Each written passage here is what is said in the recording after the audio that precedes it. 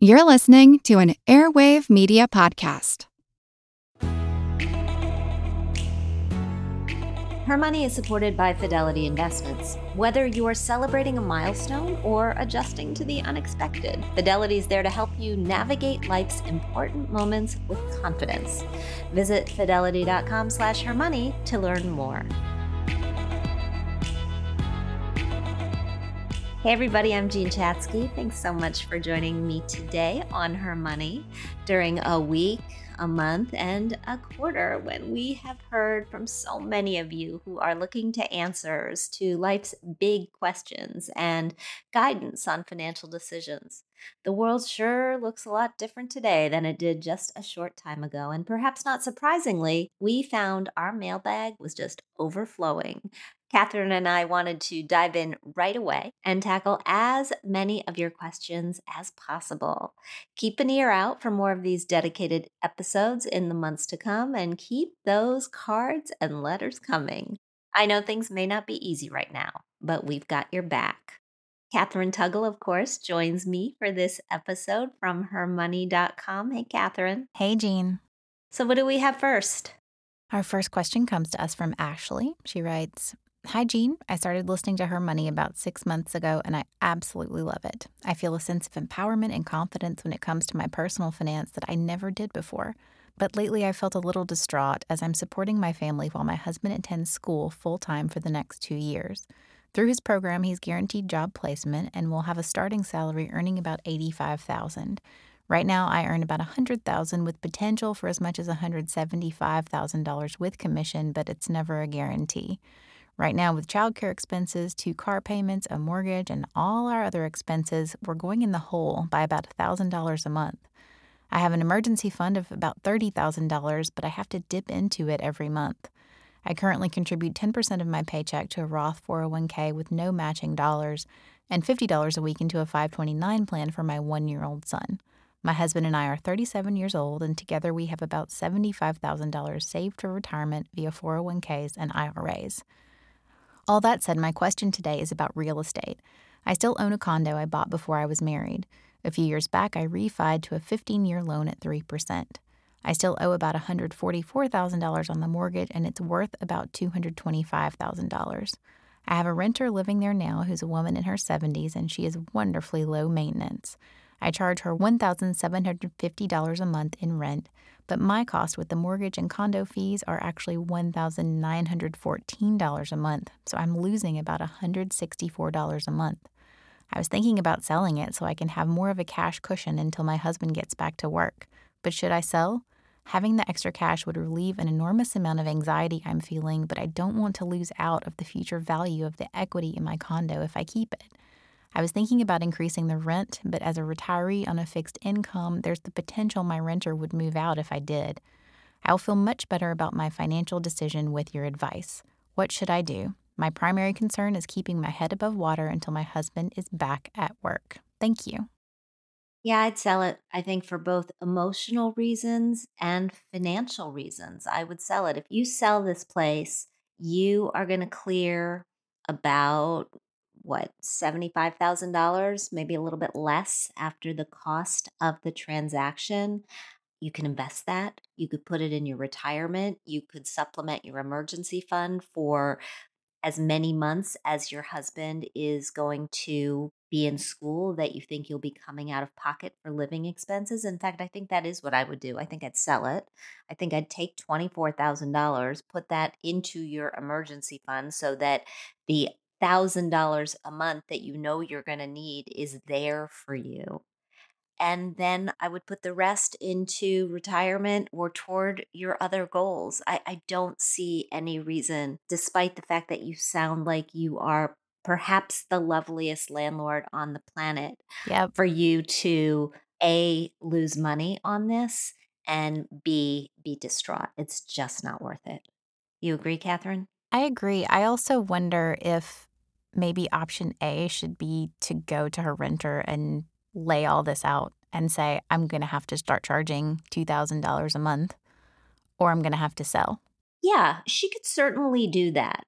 But the question about losing the equity in her condo, she's got about $75,000 in equity. So the question is, where are you going to get the best return on that money? If she was making more money on renting it out, then I might say continue to rent it out. I mean, you're right that one thing to do is to take a look at the true market rent for this place.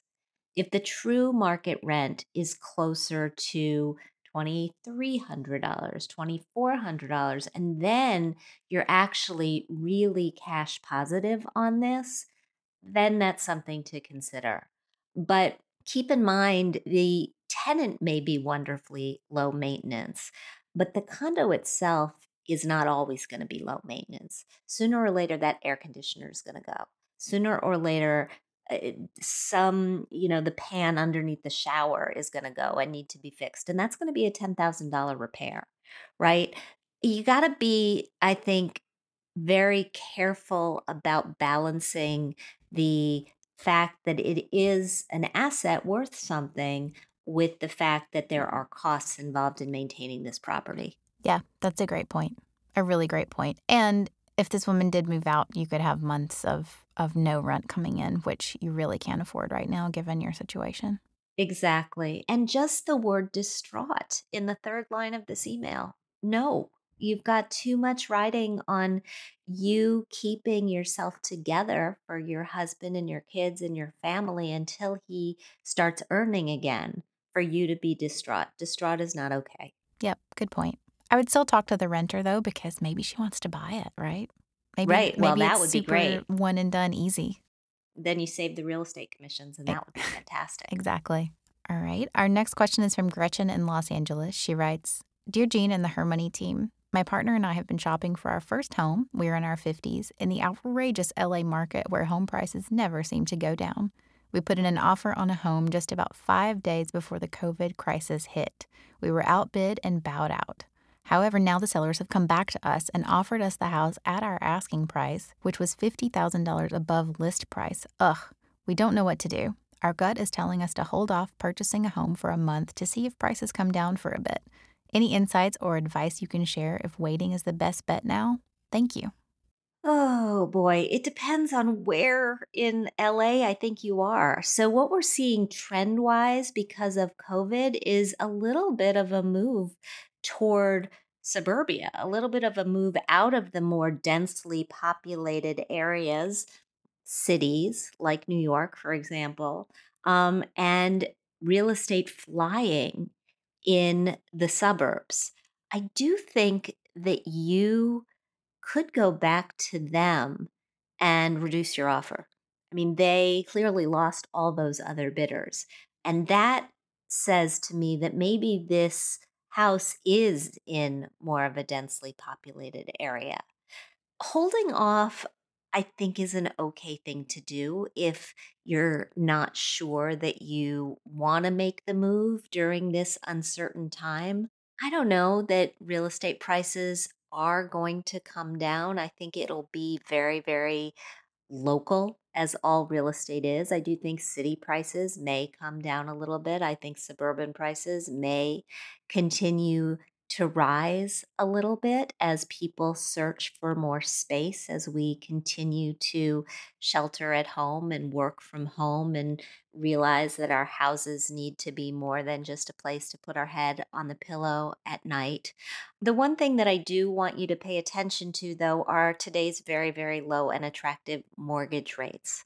If these mortgage rates are making you feel like now is a great time for you to buy a home, I do expect them to last for a while, but I don't expect them to last forever. And if and when the economy starts to improve, I think we probably will start to see mortgage rates rise a little bit. So, I holding off a little bit. I think you can't lose by holding off a little bit, but think about your life. Think about where you want to be for the next 5 years. Think about the fact that, hopefully within another year or so we will be past all of this COVID.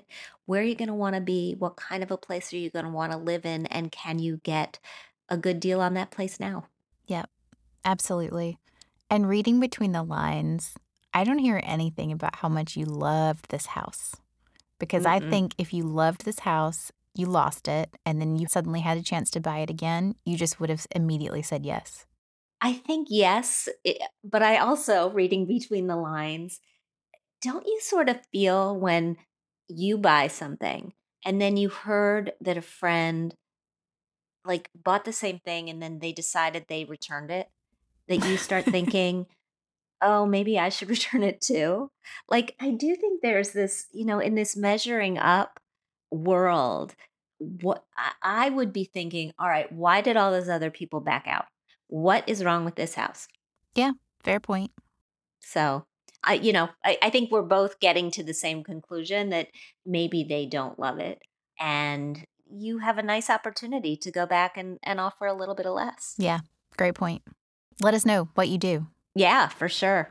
Our next question is from an anonymous listener. She writes, Jean, thanks so much for your work. I listen to your podcasts, read your emails, and get so much from both. I really appreciate what you do and the guidance and service you provide to women everywhere.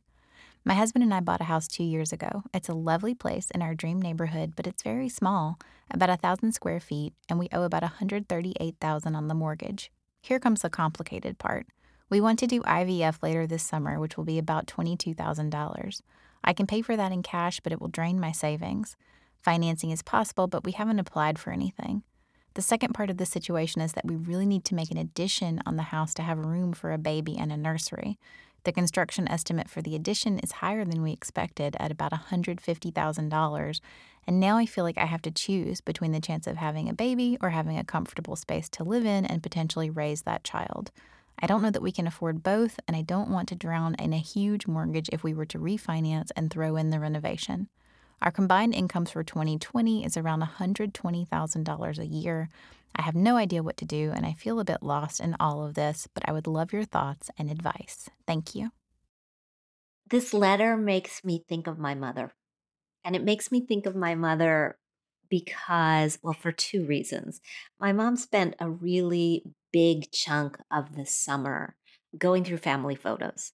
That was her project. And she made DVDs for all of us that, not DVDs, she gave us these photo shoots on, or these photo compilations on stick drives. And we were able to look at these pictures. And I think I've said before that my parents always said if they had waited until they felt they could afford to have kids, none of us would have ever been born.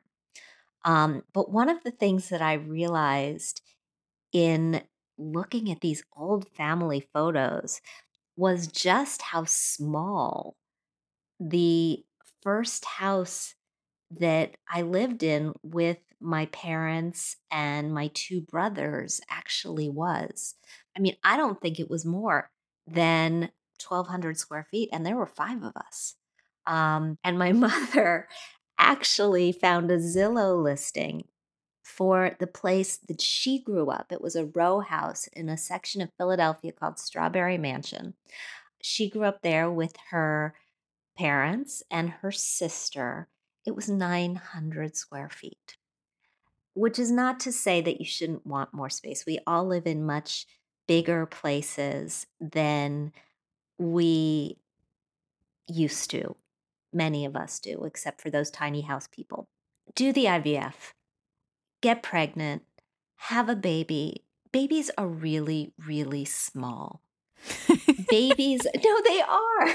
They're really small. Like you can put a baby in the drawer of a dresser. You don't need a nursery. You put the bassinet in your room. You can go ahead and have sex. It doesn't matter. The baby is not going to notice. And it's just have the baby and then figure it out. I wouldn't go crazy about having to do the addition right now. Maybe when the baby is, really toddling and walking around, you'll start looking at other places to live. Maybe at that point you'll be able to think about an addition. But have the baby first. Because the other thing I know, and we've done shows on IVF, and IVF is really tough. I so do not want you to have to deal with a construction project while you're going through the hormonal surges that IVF and pregnancy bring. It's just awful. And what if it doesn't work? Then are you going to feel bad living in this place that you created for a baby that you don't have? And I hope that that doesn't happen. I hope with my whole heart that that does not happen. But if it does, I know I would, and if it was me, I would just want out of there. So have the baby. Let us know what happens, and then we'll talk about your house. I love this advice. It's perfect. I mean, yeah, have the baby. Thank you, Catherine. Of course. Before we take another question, let me just remind everybody Her Money is proudly sponsored by Fidelity Investments. Some of life's important moments are planned for way in advance, while others we just don't see coming. As always, Fidelity is here to help you navigate both the joyous and the unexpected events with confidence.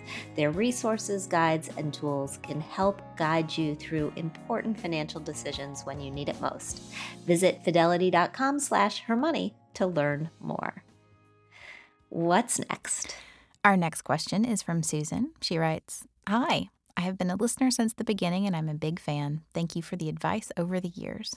My husband and I are 8 years into our 30-year mortgage at 4%, and we're looking to refinance since rates are so low right now. We're looking to do some big remodeling projects, landscaping overhaul, kitchen, master bath, etc.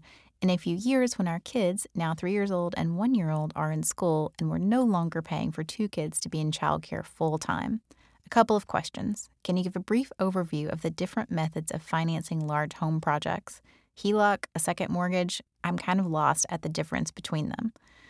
Also, is it a bad idea to refinance now, knowing we want to do this project in about 3 to 5 years? Thank you." So it's not a bad idea to refinance now. You've got a 4% mortgage. If you take another 30-year mortgage, you could bring that rate down into the high twos, assuming rates stay where they are. That is a really, really big saving. If you want to stay on the same clock that you're on, just make one additional mortgage payment a year on that new 30-year mortgage. That'll cut a 30-year mortgage down to about a 24-year mortgage. In terms of paying for it, I'm a little torn here. I mean, one thing that you could do is just borrow all of this money while it's so, so cheap.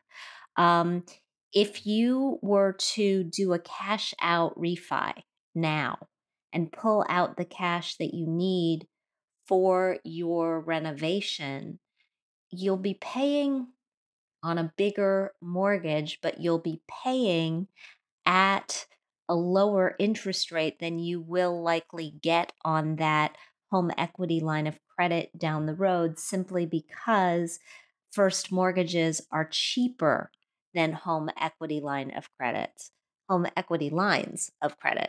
The question is, if you take that cash out now, where are you going to park it so that you basically stay whole with it? The other thing that you could do is just refinance the mortgage and simultaneously secure the home equity line of credit, knowing that the interest rates on HELOCs are variable, but don't draw on it until you need it. And I would run some numbers. I would essentially look at the numbers on what it would cost you to carry that additional mortgage debt if you do it in the form of a cash out refi against what it would cost you for a HELOC, 3 years from now, assuming HELOC rates are relatively where they are right now. But refinancing now is a no-brainer. Refinancing into these incredibly historically low mortgage rates is something that you should want to do. And you may decide that you are looking to start doing those remodeling projects sooner rather than later. If that would make your life easier and you can actually afford to do it now that may be something to consider too. Absolutely. Great advice. Our last question comes to us from Alexandra. She writes, Hi, Jean. I purchased my home in 2015 with an FHA mortgage. I refinanced in 2018 to a conventional mortgage to remove PMI. My current rate is 5.125%. I currently owe approximately $226,000. Should I refinance again? We want to lower our rate dramatically and pay off the mortgage. Should we? I have excellent credit, and I plan on staying in the home for the long haul. It is suitable for our family now and will meet our needs once our 2 children move on. We're currently 33 and 32. The kids are 8 and 9, and we would love to be mortgage-free and travel often once the kids move on. We're thinking about refinancing to a 15 or 20-year mortgage, but would love your thoughts. Thanks for your help. Yes. My answer is yes. Absolutely do it. You will save so much money. You're going to cut your interest rate almost in half. I was thinking that. Almost in half. Yeah, that's yes. huge. So let me just run these numbers for you very quickly. Right now, your mortgage amount, as you said, is $266,000. Your interest rate's 5.125, 30-year term. By my calculator's calculation, that means that you have a monthly payment of about $1,450. Now, and that doesn't include your taxes. It doesn't include your insurance. But let's just bring that interest rate down to 2.5%. You're going to save $500 a month, $400 to $500 a month. I mean, that's just incredible. You're going to save yourself over $120,000 in total interest over the cost of your loan.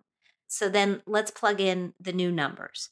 At an interest rate of 2.5%, if you do a 20-year mortgage, you'll save yourself about $50 a month on your monthly payment, but you're going to save yourself well over $100,000 in total interest because you're going to get out of that loan faster. If you bring it into a 15-year loan, your monthly payment is actually going to go up a little bit because you're paying it off so much faster, but only by a few $100s a month to about $1,800 a month. And then you're going to be out an additional 5 years early and still save yourself even more in interest. So by all means, yes, refinance and get on the road and travel your hearts out. It sounds like a fantastic plan to me. Absolutely. Love it. These were great questions. We are going to do this again soon. Thanks, Catherine. Of course. Yeah, I can't wait for the next one. Thanks so much for joining me today on Her Money. Thank you to our wonderful listeners for these great questions. We love hearing from you, so please keep writing us at mailbag@hermoney.com. If you like what you hear, I hope you'll subscribe to our show at Apple Podcasts. Leave us a review. We love hearing what you think. We also want to thank our sponsor, Fidelity. We record this podcast out of CDM Sound Studios. Our music is provided by Video Helper, and our show comes to you through Megaphone. Thanks for joining us. We will talk soon.